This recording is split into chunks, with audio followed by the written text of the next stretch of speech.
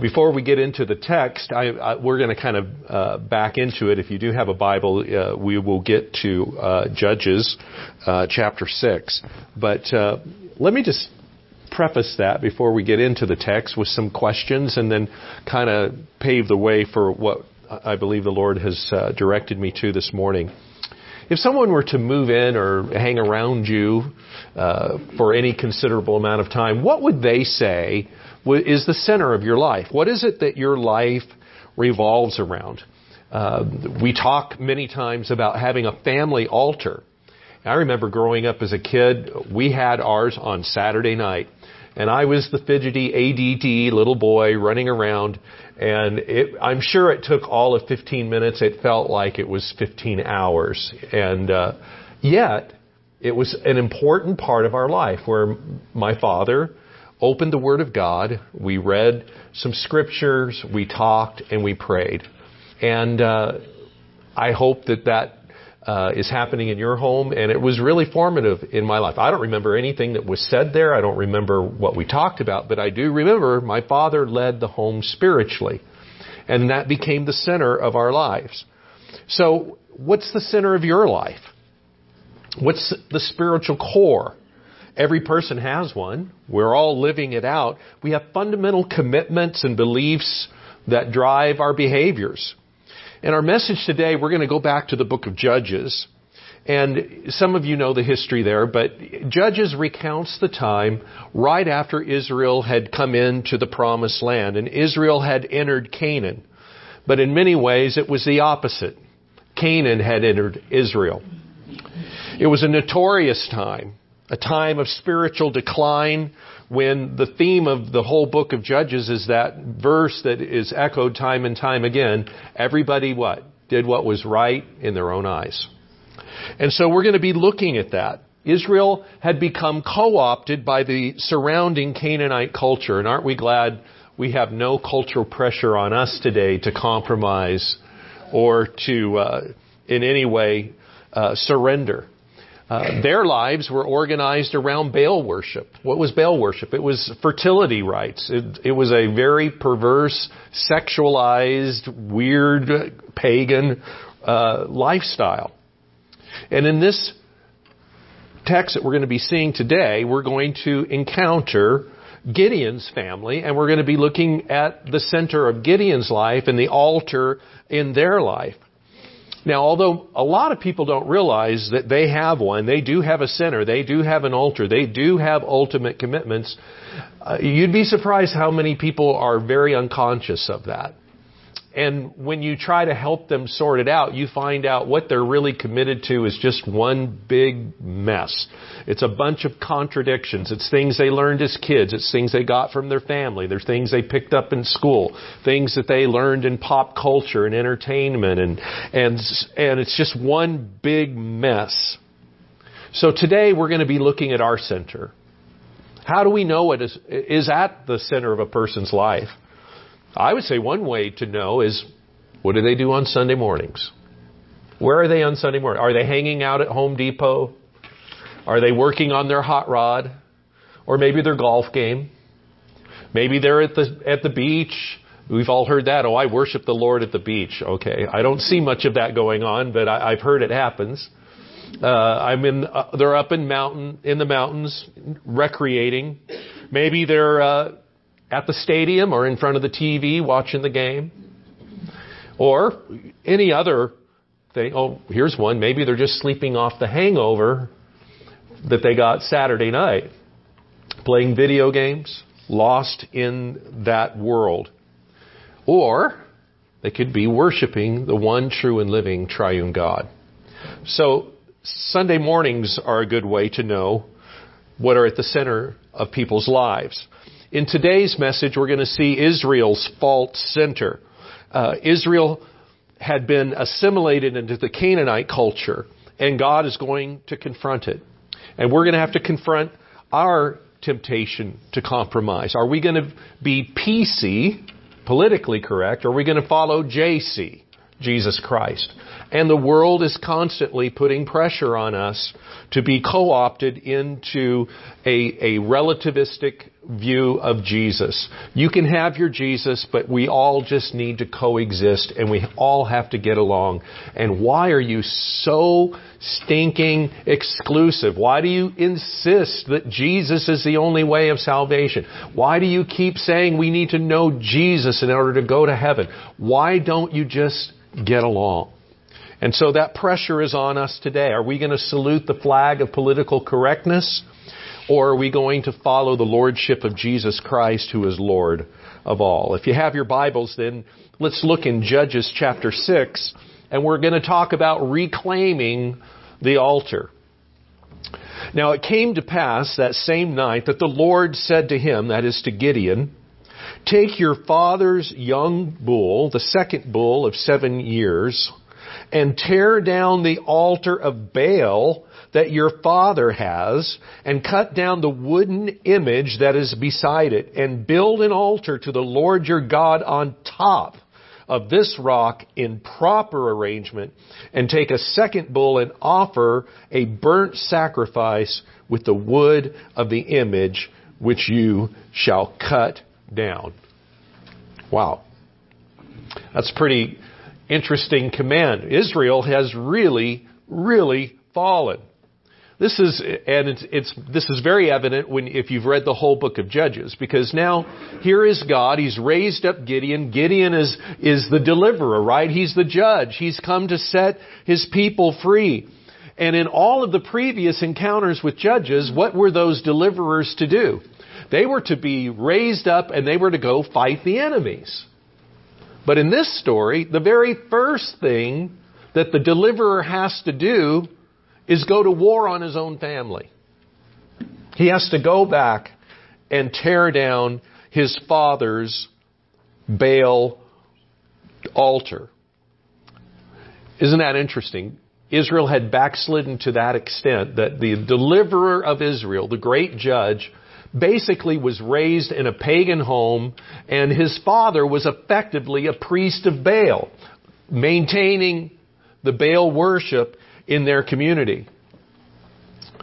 It's interesting, some have said that if this type of worship had gotten to this town, this is a little backwater town called Ophrah, and if Baal worship had gotten to that extent, that we should assume that this is pervasive. This is normal Israelite behavior. They are involved in syncretism. They're worshiping Baal.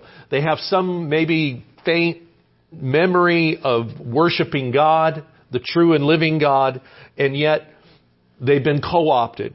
And so Israel's accommodation of idolatry was in direct contradiction to everything that God had commanded them to do. Remember in Deuteronomy 12, Moses says, when you go into the promised land, this is what you shall do. You shall overthrow their altars and break their pillars and burn their groves with fire, and you shall hew down the graven images of their God and destroy the names of them out of the place. You weren't even supposed to talk about them. Shouldn't be a memory of these pagan Canaanite gods. And yet here we are just 1 or 2 generations into Israel's history in the Promised Land, and they're completely sold out to Baal. So even as charity begins at home, guess what? So does spiritual responsibility. By the way, there's a little bit of wordplay here in the text. The name Gideon means hacker, not computer hacker. The other, hack with a sword. And the commandment of God to Gideon is, Gideon, you need to go and gid Baal and the worship of Baal. So Gideon is called to hack the Baal altar. Now, when you think about this, we need to see, I think, a picture here of the great doctrines of grace. One of the key foundations of our faith, and I hope it's your confession, certainly it's mine, is that I am saved by grace alone. There is nothing, absolutely nothing that I've ever done to deserve God's mercy and grace. In fact, God seems to go out of His way to save losers like me. It's not the winners. It's not the powerful, the rich, the mighty that God seems to reach. He reaches people like me, the base people, the weak people, the foolish people. What Paul calls we're the offscouring of this world. So God's kingdom of grace, Christ's kingdom, is extended to prostitutes and tax collectors and pagans and alcoholics and drug addicts. But what do they all have in common? They've all been humbled by their sin. It's not the proud and the respectable that come into the kingdom of God. They don't think they need it after all, do they? But so we see here, I think, a very wonderful example of God's grace writ very large. God had every right at this point in Israel's history to abandon Israel because He commanded them to obey. And now Israel has gone whoring after Baal. And part of the great scandal of this story is that Gideon's calling comes in the midst of this context. If you went back up a little earlier in Judges 6, it says that, and the people of Israel cried out to the Lord for help. Well, did they really? It was at best a shallow call, right? They were mad because the Midianites were coming in and eating their food, but were they really sorry for their sin? No, because in the midst of crying out for the Lord, they were continuing to worship Baal, going all on at the same time. And in the midst of that, God still raises up a deliverer. Now, I don't know if that comforts you or not. Sometimes we think, wow, if I was the Lord, aren't you glad you're not the Lord? Or I'm glad I'm not the Lord. I would have pulverized people by now, lightning. But God is gracious. God is kind. And even though Israel is crying out, and it's not a sincere turning from their sin because they're still tied up in spiritual compromise, yet God still delivers His people. Does that encourage you today? It encourages me. Because I know sometimes in my calling out to the Lord, probably not as sincere as it should be. Not as earnest as it should be. Maybe I really don't regret my sin as much as I ought. And yet God is kind. And He sent a Savior to save people like me. And to save people like Gideon and Gideon's family. Do you freely and joyfully confess that you are utterly saved by the grace of God? Does that humble you and you rejoice in it, or does that offend you? You would be surprised how many people are stumbled by the gospel because it requires that they admit their own ability, their own weakness, and that they cannot please God in any way. For those of us who see it and we get it, it is our joy. But for people on the outside, they still think that somehow they can earn God's favor, that they deserve it. But we don't see ourselves as God sees us. We're all convicted felons sitting on death row. That's what we deserve, with eternal judgment looming before us. And God, in His great mercy, hands us a pardon, and we stand with that pardon in our hand, gazing into a gaping hell, knowing that we are free, we are pardoned, and we are able to have a relationship with God by pure grace through faith in Jesus Christ. Is that your testimony today? Do you know that? If you don't know that this morning, before you leave, I want to talk with you. You can know for sure that your sins are forgiven and that you have a place in heaven by the sheer grace of God. All you must do is put your faith in Christ alone. Another important principle we see here, though, for us as Christians is that God's discipline really does begin at home. Notice in 1 Peter it says, "For the time is come that judgment must begin at the house of God, and if it first begin at us, what shall the end of them be that obey not the gospel of God?" If you're a Christian and you have been redeemed by the precious blood of Jesus Christ, God is jealous of you. He loves you. He purchased you with the price of His own Son's blood. And He takes His relationship with you seriously. And if we are His children, He loves us. And if He loves us, the Bible tells us He disciplines us. And He will even use the ungodly, as we'll see in this story, as a means of Israel's sanctification. He allows these things to come into our life, trials and testing and people, in order to grow us up and discipline us that we might flee to Christ. Probably the greatest example of this is Pharaoh. Remember, in Romans 9 it says, "For the Scripture says to Pharaoh, for this purpose I have raised you up, that I may show my power in you, that my name may be declared in all the earth." And so God raises up outside forces to bring pressure on the church and upon His people, that He might discipline us and grow us in grace. And we see that happening in Israel at this time. Is God at work in your life? Are you feeling a little bit of pressure? Feeling a little bit of opposition out there? Rejoice in it. Because God is at work in us. And even though our path is sometimes filled with trials and discipline, we know that He loves us. We know that He redeems even these hard trials that we're going through for our good. And we will see this in this story. Now, before we jump back into the story, I always like to ask the question, and you should always, when you're reading the Old Testament especially, is where is Christ in this story? Where do we see Jesus revealed? Because all Scriptures bear witness to Him. I'm sure your pastor has taught you well. So we need to see Christ in this story, and Christ is all over this story. He's here in many different ways. Let's just look at a couple of them. In verse 25, He says, "Take your father's young bull, the second bull of 7 years old, and tear down the altar." So Gideon is commanded to take a bull, not just any bull. What kind of a bull? A bull that's 7 years old. What does 7 represent in Scripture? It's completeness and perfection. So it's a specific bull. And of course, this speaks of Christ in His perfection. If you will, He's impeccable. He is without sin. He will be for us our perfect sin offering. Notice He was to take the second bull to reclaim that apostate altar.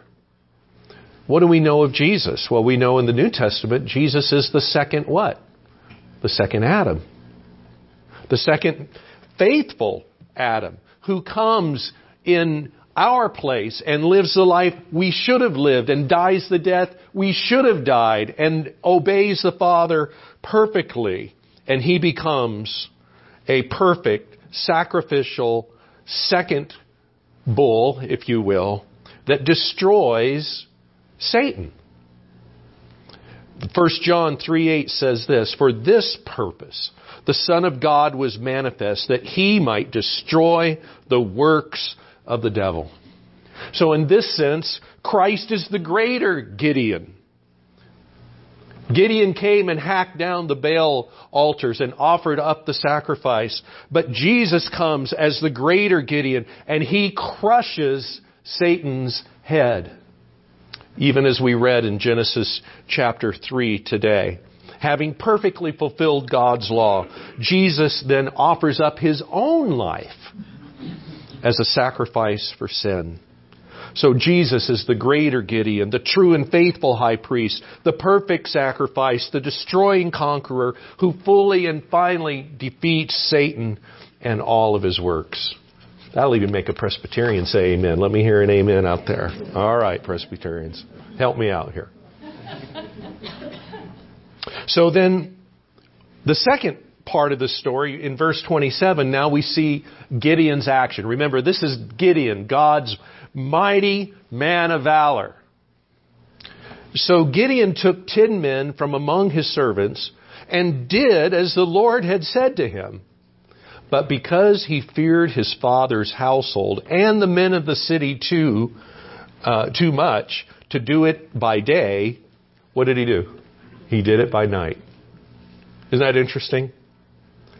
Now, Gideon does do God's will. God said, go and destroy the altar. Did God tell him when to go? No. So Gideon goes to do a glorious job, but in a rather inglorious way, right? He kind of sneaks in under cover of night, a little night ops, if you will. And I automatically think in contrast, remember Elijah? When Elijah had the showdown with the prophets of Baal, he did it in broad daylight in front of everybody, calls down fire. I mean, one of the most heroic acts of recorded in the scripture. This is not Elijah. This is Gideon. Gideon goes at night. And he's afraid of his fellow Israelites for a good reason. You know what? Other people take their worldviews very seriously. Did you know that? They will kill you when you contradict their worldview. Those people with those coexist bumper stickers don't believe a word of it. They have a worldview and they're very committed to it and they will defend it and they will attack you. So Gideon seems to be very afraid of his own family even. But in Gideon's defense, he did what God said to do. God did not specify when to do it. Is Gideon being wise and cunning, or is he just cowardly? Or, remember this, by the way, as you think about it, remember the next task that Gideon would have would be to go up against the Midianites, and some of you know the story. When did God send Gideon to fight the Midianites? Remember? At night. With trumpets and torches, he surrounded them, and so maybe this was preparation for a greater exploit. But either way, Gideon's motive was to serve God, and he did what God wanted him to do. You know, God looks at our heart, doesn't he? He looks at our motives. He looks at our obedience. In fact, Jesus confronted the Pharisees of his day because they pretended to be wanting to do God's will. Remember this story in Matthew 21? He turns the guns, if you will, on the religious leaders of his day, and he says, "What do you think? A man had 2 sons, and he came to the first and said, 'Son, go work today in my vineyard.' He answered and said, 'I will not.' But afterwards he regretted it and went. Then he came to a second and said likewise, and he answered and said, 'I will go, sir.' But he did not go. Assuredly, which of the 2 of them did the will of his father? They said to him, 'The first.' Jesus said to them, 'Assuredly, I say to you that tax collectors and harlots will enter the kingdom of God before you. For John came to you in the way of righteousness, and you did not believe him. But tax collectors and harlots believed him. And when you saw it, you did not afterward relent and believe him.'" Interesting. God's concerned with our obedience. Some of us, "Oh, Lord, I'll do it. And we never follow through. So, in this situation, we see Gideon. We can kind of chuckle at Gideon, but at least he went. He went and did God's will. He may have done it at night, but he got the job done. Gideon knew obeying God would alienate the Baal-worshipping friends and family members, and it could have got him killed. And that brings up the other issue, doesn't it? Family can be that false altar, that false center of our lives. But Jesus even confronts that as well. What did Jesus say? "He that loveth father or mother more than me is not worthy of me. And he that loveth son and daughter is not more than me, is not worthy of me." So our absolute love for God, our commitment to him as the center, makes all secondary relationships pale by comparison. Gideon stood up to his own family at great personal risk. He had no idea what was going to happen. He was going to confront an idol that a lot of us don't have the courage to confront. Jesus deserves our absolute obedience. But guess what?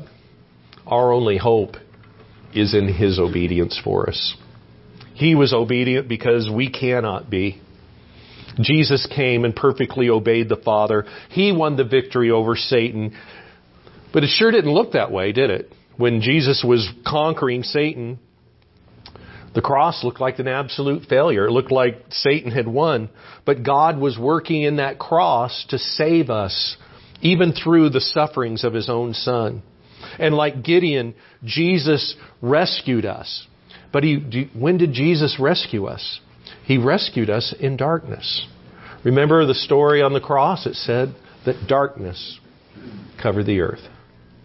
And it was on that dark moment, the darkest moment in human history, where God the Son hung suspended between heaven and earth, bearing the sin of His people, that we were saved. The Son refused to look on our suffering Lord. Darkness covered our Lord as He bore our sins.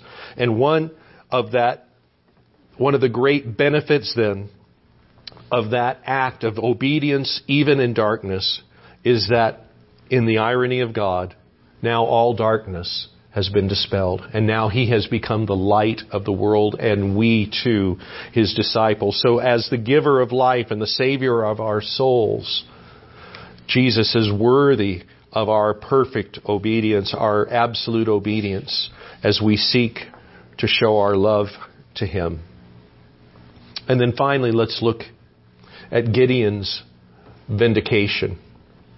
Verses 28 and following. So Gideon goes and does the deed. It's in the dark of night. And when the men of the city arose early in the morning, there was the altar of Baal torn down, and the wooden image that was beside it cut down. And the second bull was being offered on the altar which had been built. So they said to another, "Who has done this thing?" And when they inquired and asked, they said, "Gideon, the son of Joash, has done this thing." Then the men of the city said to Joash, "Bring out your son that he may die, because he has torn down the altar of Baal, and because he has cut down the wooden image that was beside it." Interesting story. So that morning they wake up. It seems like every good morning, and the air is filled with the aroma of a sacrifice. So they come out of their homes. They expect to see their Baal altar ablaze in all of its glory. And what did they see? Their idols, their altars are torn down, and in its place, a proper altar to Jehovah with a sacrifice being offered on it. Immediately, they want to murder. They become angry. Frankly, they become afraid. Why? Because in their worldview, they had come to believe that their future was tied up in the blessings of these fertility gods. If they wanted to have crops, if they wanted to have cattle, they needed the blessing of Baal. And now somebody has come and desecrated Baal's altar, and therefore their future is at risk. All they can do is think of somebody has to die. Somebody has to appease Baal. As I said, the coexist bumper stickers are not true.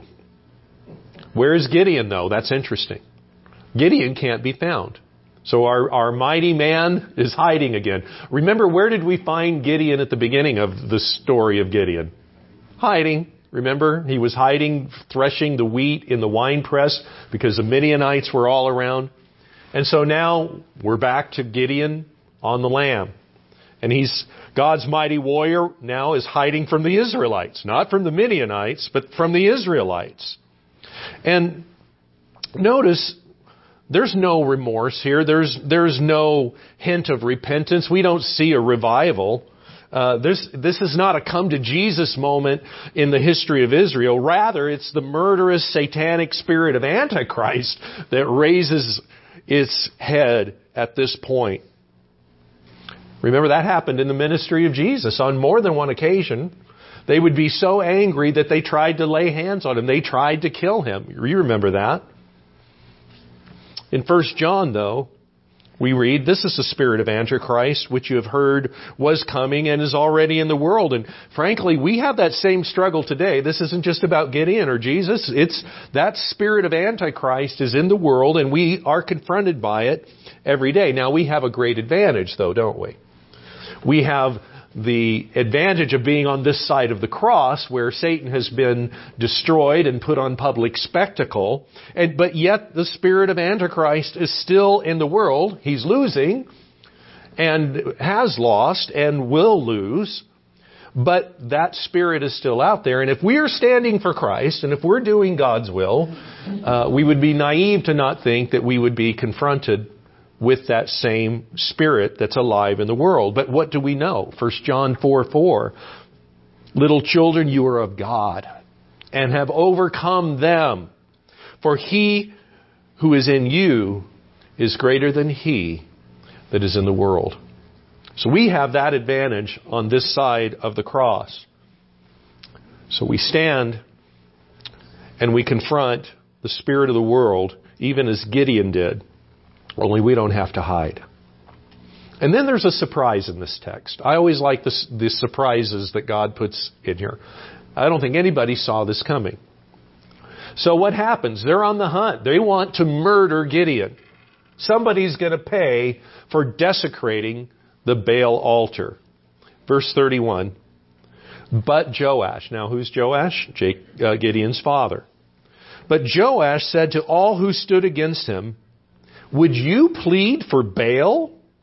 Would you save him? Let the one who would plead for him be put to death by morning. If he is a god, that is Baal, let him plead for himself because his altar has been torn down. Interesting. If you will, Joash uses a little bit of reverse theology on him. Gideon's pagan father. Now, I'm seeing this as a token of grace, that his eyes have been opened. Now, some people say he's just saving his son and perhaps himself from this angry mob, but I don't know that that's what's going on there. But it seems that he's seen the light. If Baal is really God, isn't Baal big enough to take care of himself? Can't Baal defend his own honor? And he cleverly turns it around and says, anybody who thinks they have to rescue Baal, isn't that more sacrilegious than tearing down a Baal altar? That's the person that deserves to die, not Gideon. Let Baal fend for himself. And he accuses the whole townspeople of sacrilege. So then the story turns. Verse 32, and therefore on that day, he, that is Joash, called him Gideon, Jerubbaal. So he got his name changed, saying, let Baal plead against him because he has torn down his altar. Interesting. And we know this in Scripture. When names are changed, things have changed. New seasons of life have come. And now Joash, I think, who's finally getting it, and I believe God is working in Joash's life now, changes his son's name from Gideon, the hacker, to the one who contends with Baal.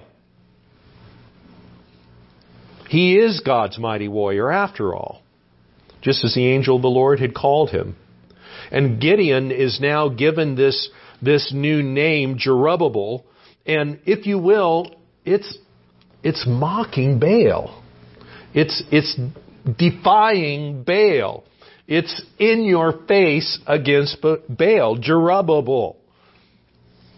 And now we see that the mighty hacker, Gideon, is now a symbol, a defiant symbol of Jehovah and his authority and his power to destroy and defy all rivals, including Baal. Reminds us of course, our Lord, doesn't it? Why? Because for his obedience, we are told that the Father has given him a name above every name. That at the name of Jesus, every knee will bow and every tongue will confess that Jesus Christ is Lord. To God the Father, His glory. What does that mean for us today then as we conclude? Did you know by God's grace you've been given a new name? You bear the name Christian. In that name is the name of God's own Son, Christ. The spirit of Antichrist is confronting you. Why? Because you're a symbol. Just as Gideon became a symbol of defiance of the world, everyone who bears the name of Jesus, who has the name Christian on them, is, if you will, defying this world and this world system. Your existence, your name, who you are, is an affront to God's enemies. And you are a sign, you are a symbol of their own demise. And you know what? They know it. You know, the Bible says to those who are being saved, we are the fragrance of life. We smell good and we smell like life. But to those who are perishing, we are the fragrance of death. Why? We remind them of their own impending doom. And as a result, we get the flack that comes for representing the truth to them. So Jesus says, "Blessed are you when others revile you and persecute you and utter all kinds of evil against you falsely on my account. Rejoice and be glad, for your reward in heaven is great, for so they persecuted the prophets who were before you." So what's the end of the story? Let's read these last few verses. Now, verse 33, all the Midianites and the Amalekites and all the people of the east came together, and they crossed the Jordan and camped against the valley of Jezreel. But the Spirit of the Lord clothed Gideon, and he sounded the trumpet, and the Abiezrites were called out to follow him, and he sent the message throughout all of Manasseh, and they too were called out to follow him. And he sent messengers to Asherah, Zebulun, Naphtali, and they all went up to meet them.